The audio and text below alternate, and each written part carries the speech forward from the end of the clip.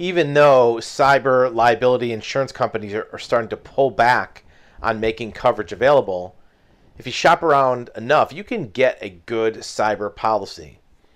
The companies are starting to really restrict access because they're seeing a lot more claims and a lot more expense, and they want to make sure that they understand the market and what the coverages are. So if you're fortunate and lucky enough to be able to get a policy, that's good. You probably can.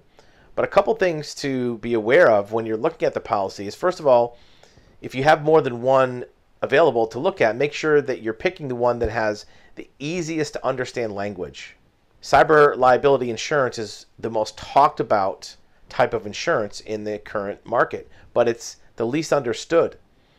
Obviously, if you are buying a fire insurance policy and you read that the policy says if your building burns down, they'll fix it. That makes sense. You understand a building fire and casualty insurance. Cyber policies have a lot of tech language in them. So you want to make sure that you understand the language, and if you don't, that your agent or broker can explain it to you. You want to simplify the terms. You want to simplify the understanding of what's covered and what's not covered.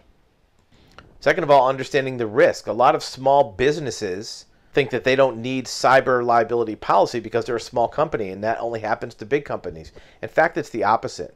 A lot of cyber attackers and hackers target smaller companies because they know that you have a smaller budget for cyber protection, for cybersecurity. Large Fortune 500 companies, they can spend millions on cyber protection, where a small company may just have their IT guy do some few things in their spare time. The hackers know this, and they use it to their advantage. So that's why it's good to have an insurance company on your side that can kind of act like that deep-pocketed and deep knowledge resource to give you insight into what the hackers are doing. Just because you don't have the budget to do all the research, you can kind of piggyback off the insurance company to know what you need to do. Also be aware that there's other solutions that are available besides just the indemnification and payback of a loss. You also have resources like incident response. The insurance company may have IT people that can swoop into your company if you have an event and basically fix something that's broken. In fact, it's probably cheaper for them to do that than to pay your IT people to fix it because they've done it a million times. Your IT person may not have seen this threat before. See if your policy has that mitigation as part of the coverage.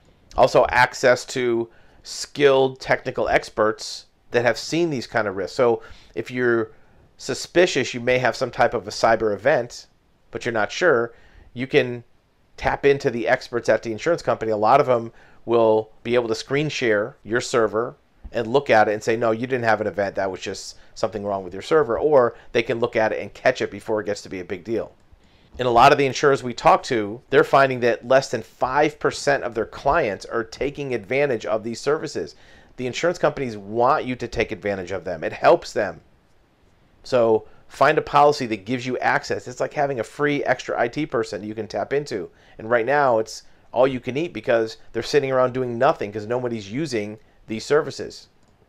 I get it. As a small business, it's a tough sell. You don't want to be paying extra insurance premiums any more than you already are for something that seems invisible. But think about it this way. You have fire insurance on your business. When's the last time you had a fire? It's there for catastrophic events. Cyber liability insurance, in addition to covering that event, also gives you more resources to help protect against that every single day. It'd be like if you bought fire insurance and had a fire marshal standing by at your company every day that could walk around and look for risks. Cyber insurance gives you that where other types of property and casualty and liability insurance does not. Make sure your company that you pick, whoever that is, has all those things. Risk mitigation, prevention, and of course good coverage. Let us know what you think in the comments. Do you have a policy? Have you tried to shop for one? What are the coverages? And have you ever had any events or losses on the cyber realm?